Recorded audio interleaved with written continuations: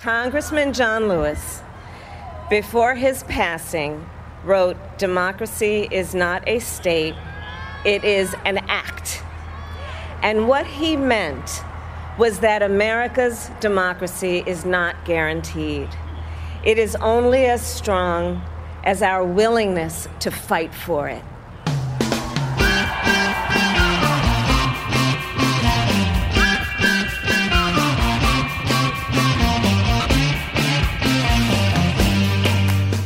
Welcome to How We Won. Joe Biden and Kamala Harris are going to the White House. All over the country, people did and are still doing extraordinary things. We've won some battles, but we still have more to do. If this election has shown us anything, it's that the hard work of being a citizen doesn't stop, and we don't quit either. Can't stop, won't stop. The best antidote to anxiety is action. We win when we engage in the work to make our country more fair, just, and equitable for us all. Joining us to talk about why he's confident in our election results, even as Trump pulls out all the tricks to try to hold on to power, is California Secretary of State Alex Padilla. He talks facts, truth, and real voting numbers. How about that for a change? I like it. I'm Steve Pearson. And I'm Mariah Craven. And this is How We Win.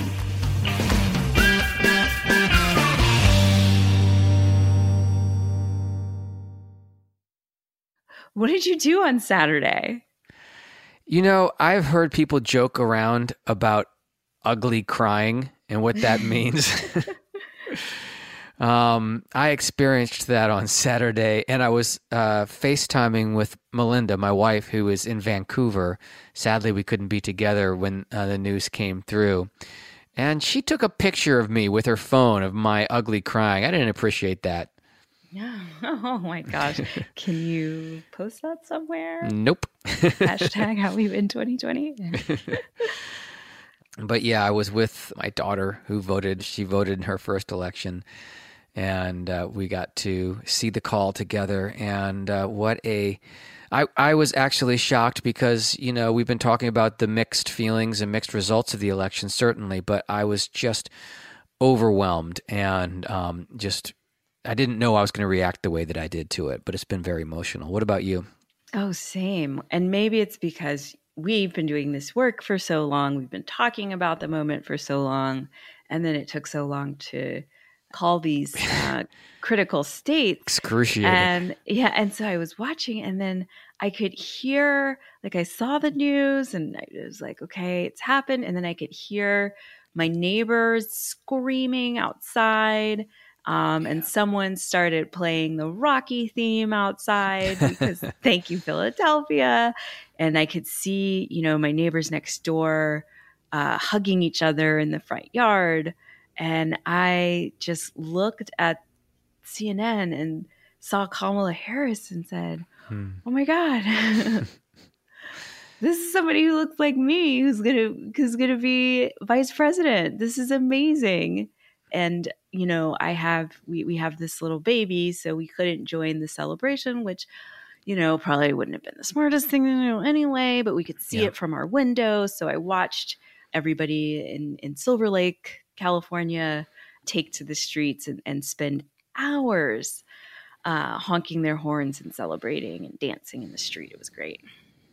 Yeah, we had neighbors come out.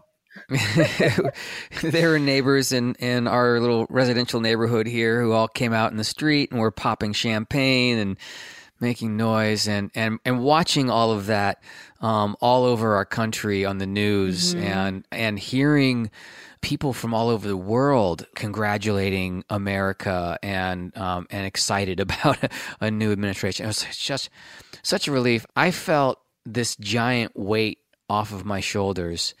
Not because the weight is gone, but because we have an administration that's going to help us carry this weight.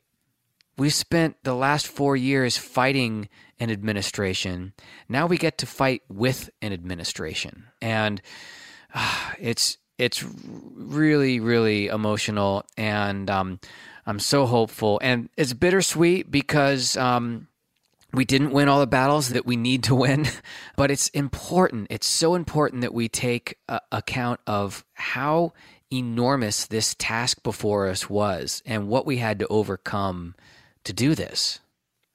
Yeah, I think you're right. And I think that I will put an asterisk beside fighting alongside the administration, because I think what we've learned, we've learned that together we all have a lot of power. And so I think that there are going to be times when we have to fight this administration to be better. Mm-hmm. And that's not to say that I'm anticipating anybody falling short or not having the best of intentions coming in, but that's the truth for every administration and frankly every body of government. We have to push them to make them better, and we can and should do that. But let's celebrate a little bit first. No, you're absolutely right.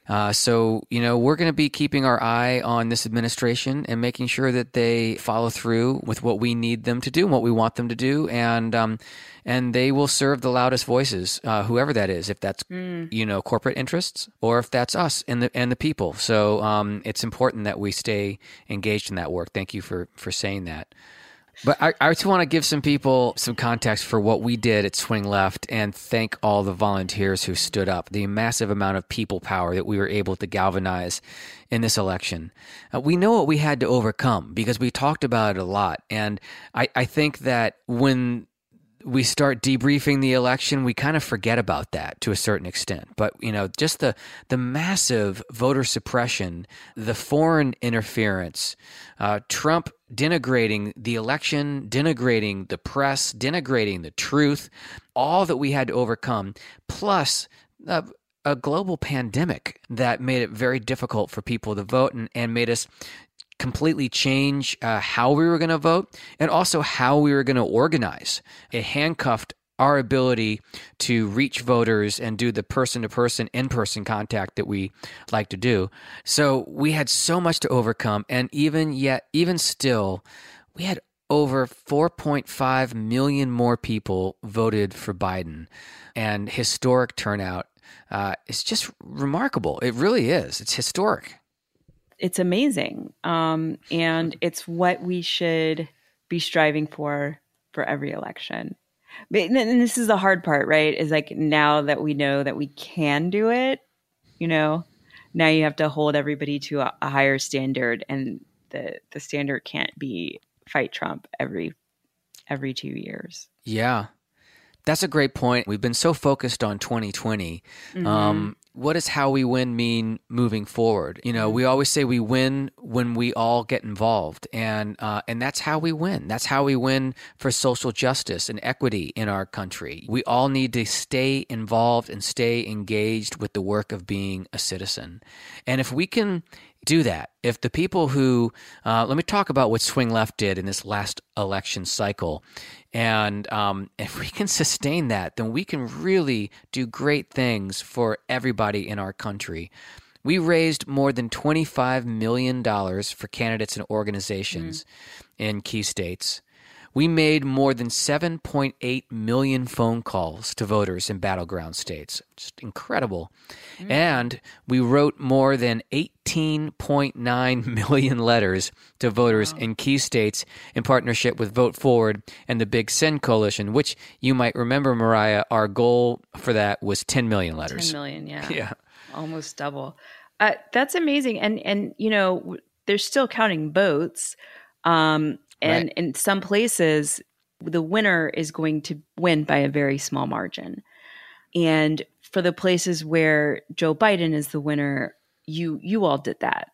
And just think, if you had not done it, if we had not had this many millions of dollars, phone calls, texts, letters, where we would be. Like that, this is you all. This is amazing. Yeah. We need to acknowledge that and thank everybody for stepping up and getting involved, especially for people who did it for the first time.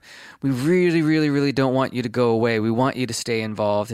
And Secretary Padilla even talks about how our work goes on not just on Election Day, but the 364 days around Election Day as well. Right. And he's got some great suggestions for what we can do. And I know that there are going to be many opportunities for work coming up in the just literally days. Right. Because now we have to look towards January. George is on my mind and everyone else is right now. So I hope you enjoyed your weekend off. Right. Voter registration opened in Georgia yesterday. Well, let's talk about that. You know, that's our call to action, obviously, is for people to get involved in Georgia. And I know that's top of mind for a lot of people already. We do have a Georgia page up that we'll link to on our podcast page, swingleft.org/podcast. We have a fundraiser to donate to both the Warnock and Ossoff campaigns, a joint fundraiser for them, and opportunities to phone bank with both of those campaigns. Also encouraging people to plug in directly with the new Georgia Project and Fair Fight, both of those organizations which have turned Georgia blue and continue to be led, obviously, by Stacey Abrams and Insee Ufot. We should be taking their leads and helping out where they need help. Yeah, and if you want to hear more about what they have to say, shameless plug, we've interviewed them both. You can go back through the podcast archives and get inspired. Oh yeah, that's right. I remember being more nervous talking to Stacey Abrams than I have, I think, for literally any other interview we've done. She's amazing and scary smart. That's your call to action for this week. Our work doesn't stop. We know how important it is to Mitch McConnell. We need to take the Senate, and this is our chance to do it. At least for the next 2 years here. If we can win these seats, it's not going to be easy. It's going to be really difficult, actually. So please engage in that. What's your reason for hope this week, Mariah? Stacey Abrams, obviously, who they say that the best revenge is a life well lived. And I would say the best revenge for her is 800,000 registered voters in Georgia. So thank you, Stacey Abrams. You did incredible and may have actually flipped Georgia, which would be amazing. Still waiting on those vote counts, though, and a recount, I guess. What is your reason for hope this week, Steve? I'm going to go with Biden Harris becoming our president-elect and vice president-elect. We did that. It's incredibly difficult to defeat an incumbent, especially one that is happy to cheat and steal and use all the foreign interference that he can muster. It didn't work. Joe Biden and Kamala Harris are going to be our president and vice president, and that gives me a tremendous, tremendous amount of hope for our future. Amen. I'm excited for people to hear Alex Padilla's interview. You worked for Alex Padilla. Oh yeah, I should have. I should really disclose that. Is that he is a client of mine, but I would have wanted to interview him regardless. But it makes me very confident in what he says. He is the California Secretary of State and just so passionate about ensuring that every eligible voter has the right to vote and has access to the ballot. It's really been inspiring having an opportunity to work with him and hear his drive and see what he's willing to try out to expand access to the vote.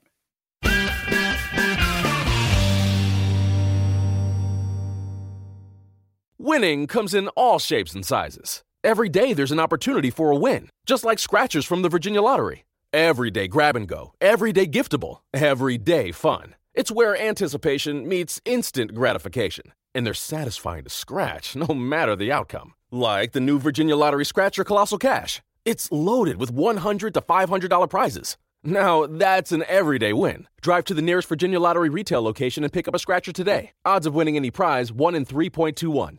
Alex Padilla is California's Secretary of State and Chair of the Democratic Association of Secretaries of State.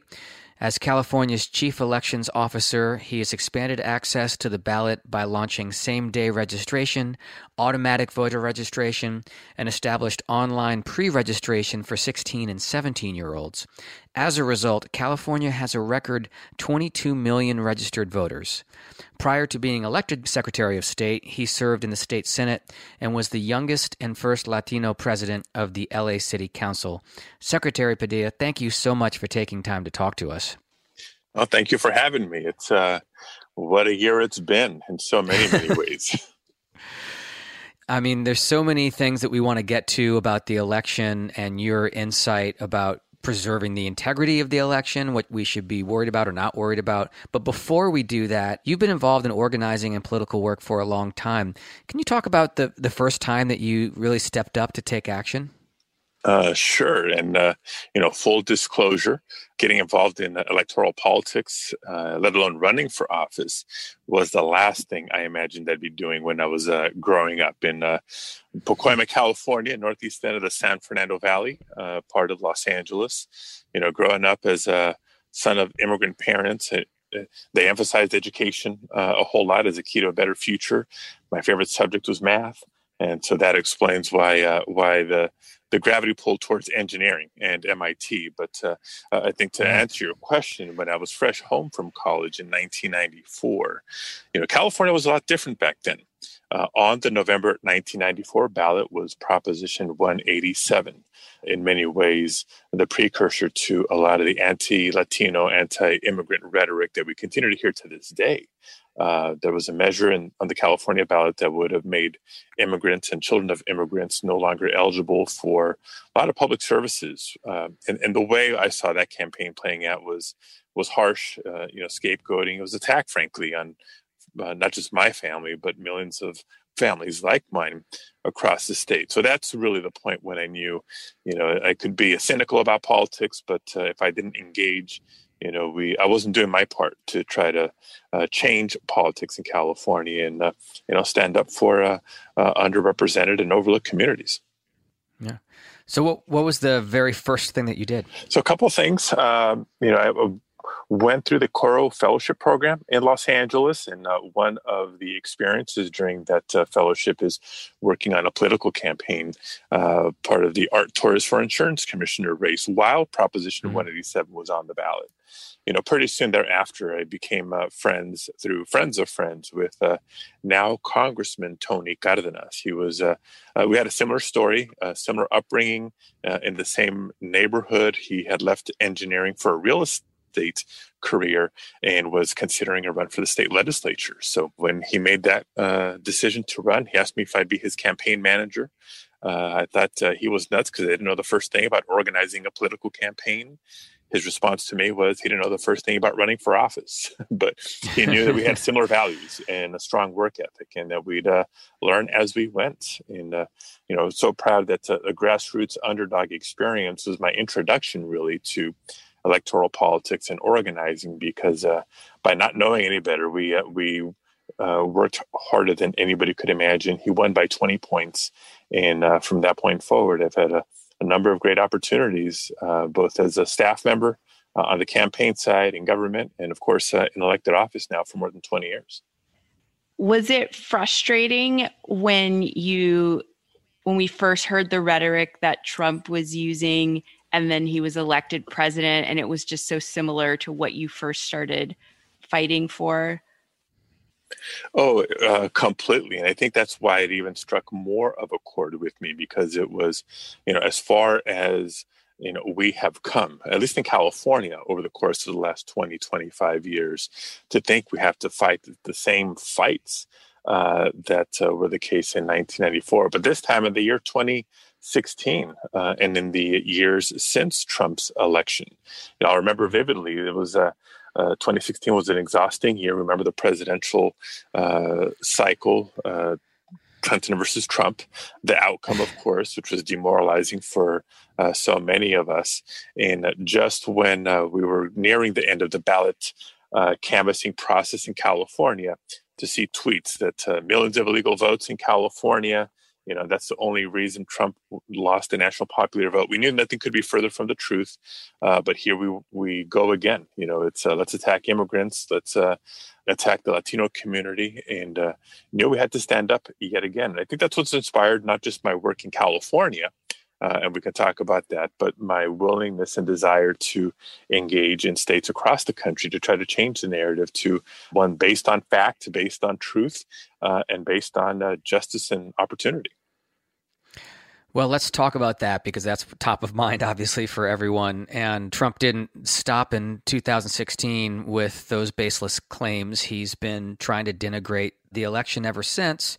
And we just elected Joe Biden and Kamala Harris during a time when the integrity of our elections is just under attack in a big way.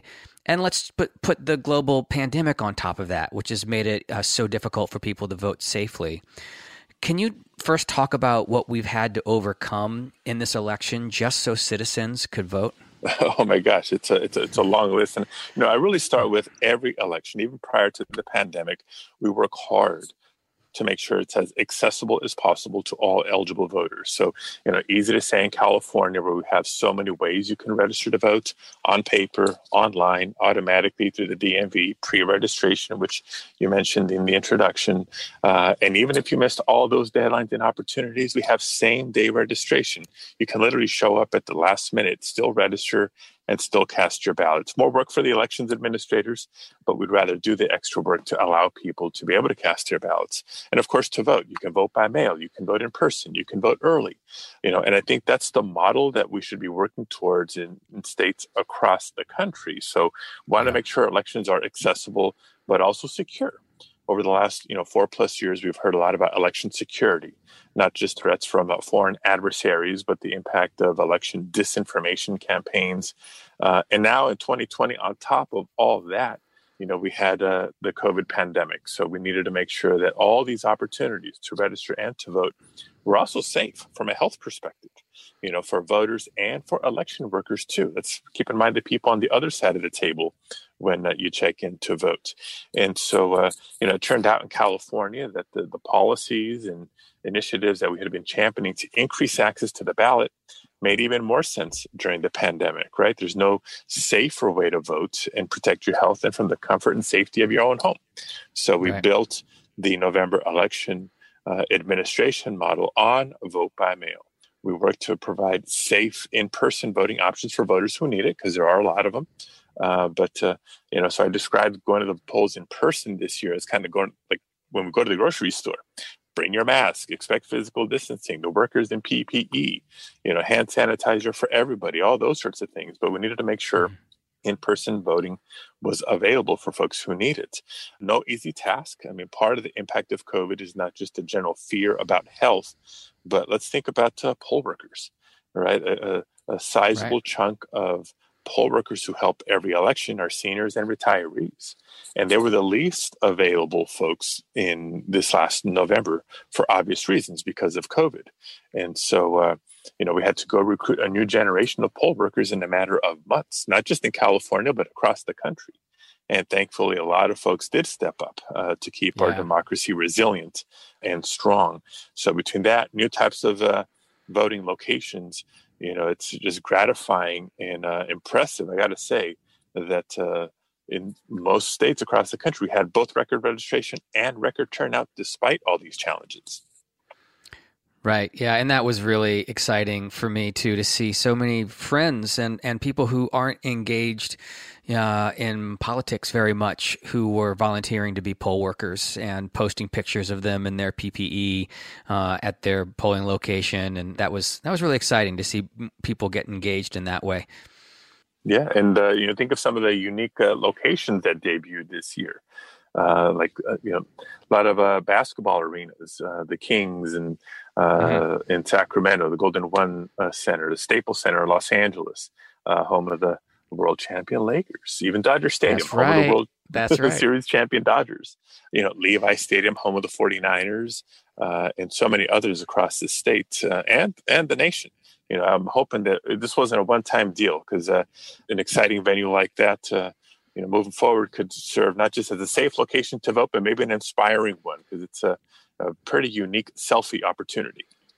Yeah. So far, it seems that this sort of broader push around vote by mail was successful. We've seen record turnout, but we've also seen continued attacks and Trump not conceding, primarily because he's continuing to push the narrative that vote by mail can't be trusted. How are secretaries of state across the country making sure that his attacks don't find footing, especially in these swing states? Yeah. So, look, whether they come from Trump or anybody else, attacks on vote by mail are simply not true. If you look at the data, you look at the facts, that voter fraud, as they say they're concerned about, is actually exceedingly rare across the country, including vote by mail. And so those attacks make our jobs harder as secretaries of state, along with local elections officials.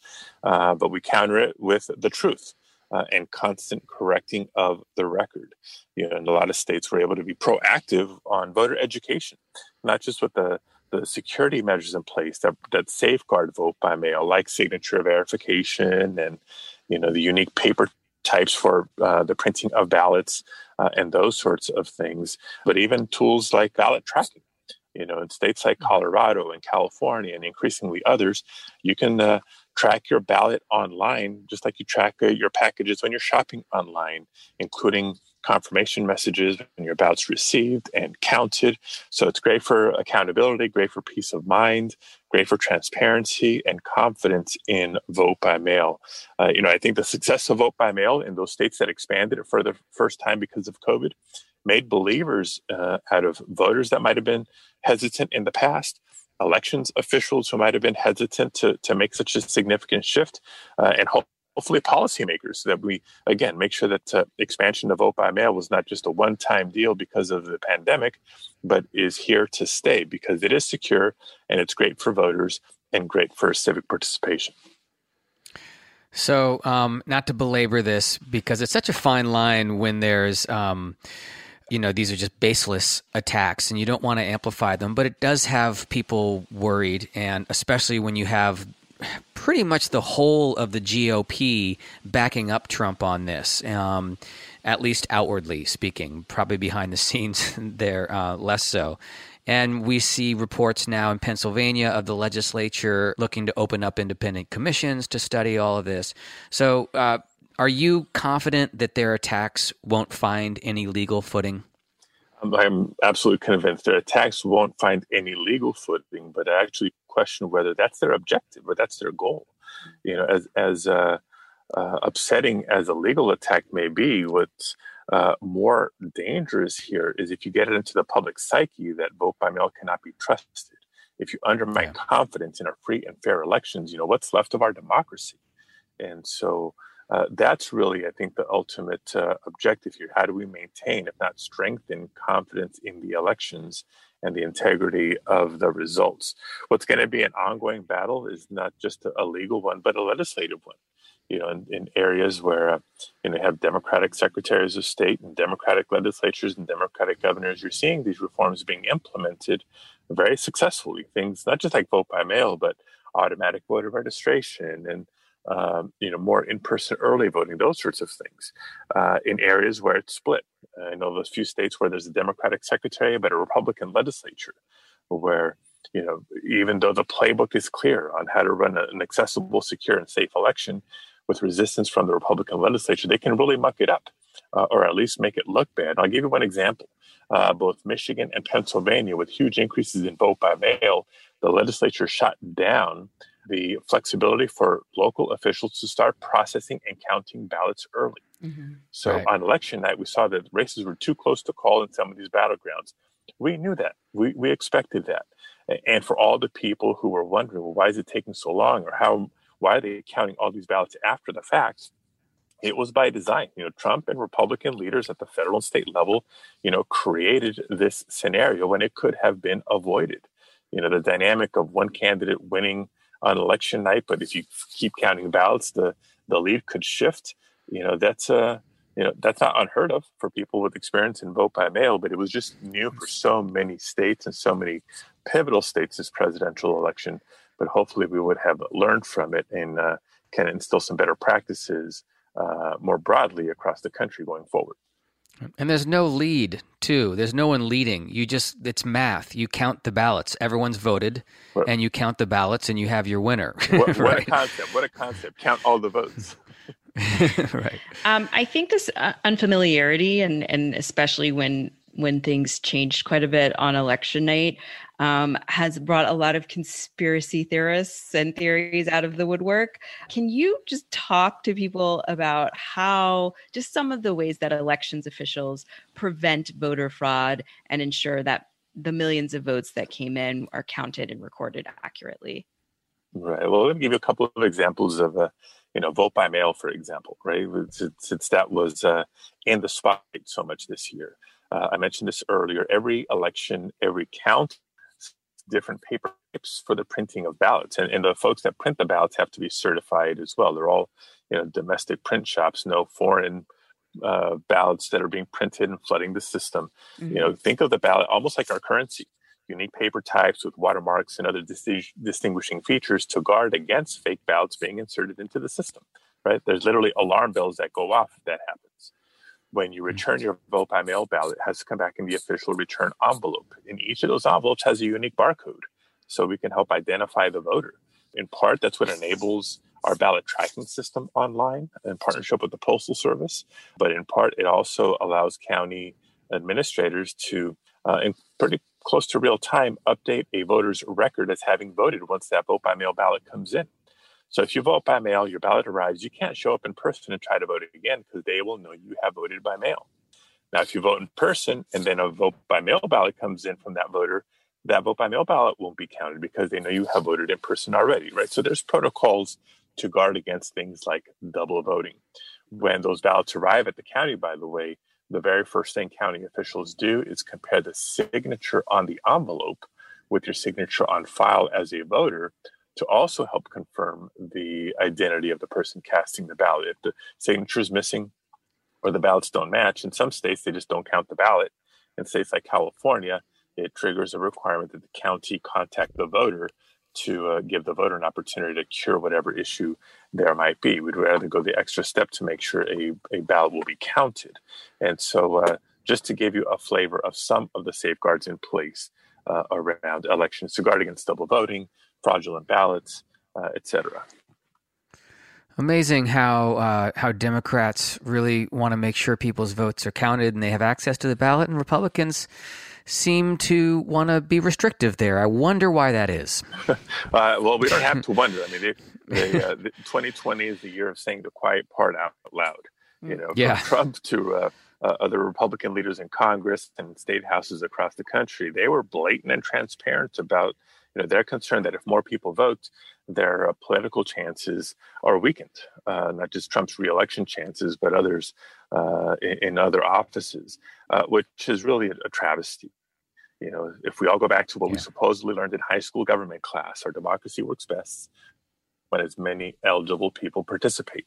That's how small d democracy is supposed to work. And like candidates and political parties make the case as to why voters should, for them and for their party or for their agenda. Our job as elections administrators is to strengthen voting rights by ensuring that access to the ballot that I mentioned earlier. So, proud to say I think, the national leader in the state of California, and increasingly trying to recruit and support other candidates for the office of Secretary of State to advance this kind of agenda, this voting rights agenda for the 21st century, because the technology has come a long way and enables not just voter convenience and security, but increased access to the ballot. Is there anything that volunteers can do to help increase that access to the ballot? That's not lose sight of the need for poll workers on election day or during in-person early voting. That was one of the real concerns this year, with so many prior poll workers not being available. To the extent that we could offer that in-person voting opportunity for people who need it, depended both on finding new locations as well as finding new poll workers. There's also folks who can be helpful just by spreading good information and being cautious to not spread wrong information about how to register or how to vote. It's way too easy sometimes to retweet or share a post without fact checking it first. So, we work hard to make sure that folks who had questions about elections, go to the official sources, their county elections office or the Secretary of State's website. So volunteers can certainly help that way. Look, I don't know of a political party or a candidate who wouldn't take some more volunteer help in their campaigns and outreach efforts. But there's also a lot of nonpartisan and civic organizations, whether it's the Sierra Club and the League of Women Voters and others who utilize volunteers to help organize. And I should mention this, not just around Election Day, but in the 364 days between elections, because our duty and responsibility as citizens doesn't begin and end with casting our ballot. Yes, I couldn't agree more. One final question that we ask all of our guests. What gives you the most hope for our future? I think we look at just some of the numbers from this November's election, despite the challenges, right, from COVID to the cyber threats to the attacks on the integrity of the process by the president and so many others. How did most voters across the country respond? Not by sticking their head in the sand, but through engagement. We had record registration in many, many states, record voter turnout nationally. So there's a lot of races out there that I wish would have gone the other way, but you look at the levels of participation and say, you know what, that's actually a healthy dynamic in our democracy. Even more hopeful by seeing the significant increase in participation by young people. Right. Usually it's younger voters that register at lower rates and vote at lower rates. But they're going to be the ones inheriting this country and this planet. And so to see increased participation by young people makes me hopeful for the future. Well, Secretary Padilla, thank you so much for being here. We really appreciate you taking the time. Well, thank you, Steve. Thank you, Mariah. I appreciate you both. And I hope to be back again soon.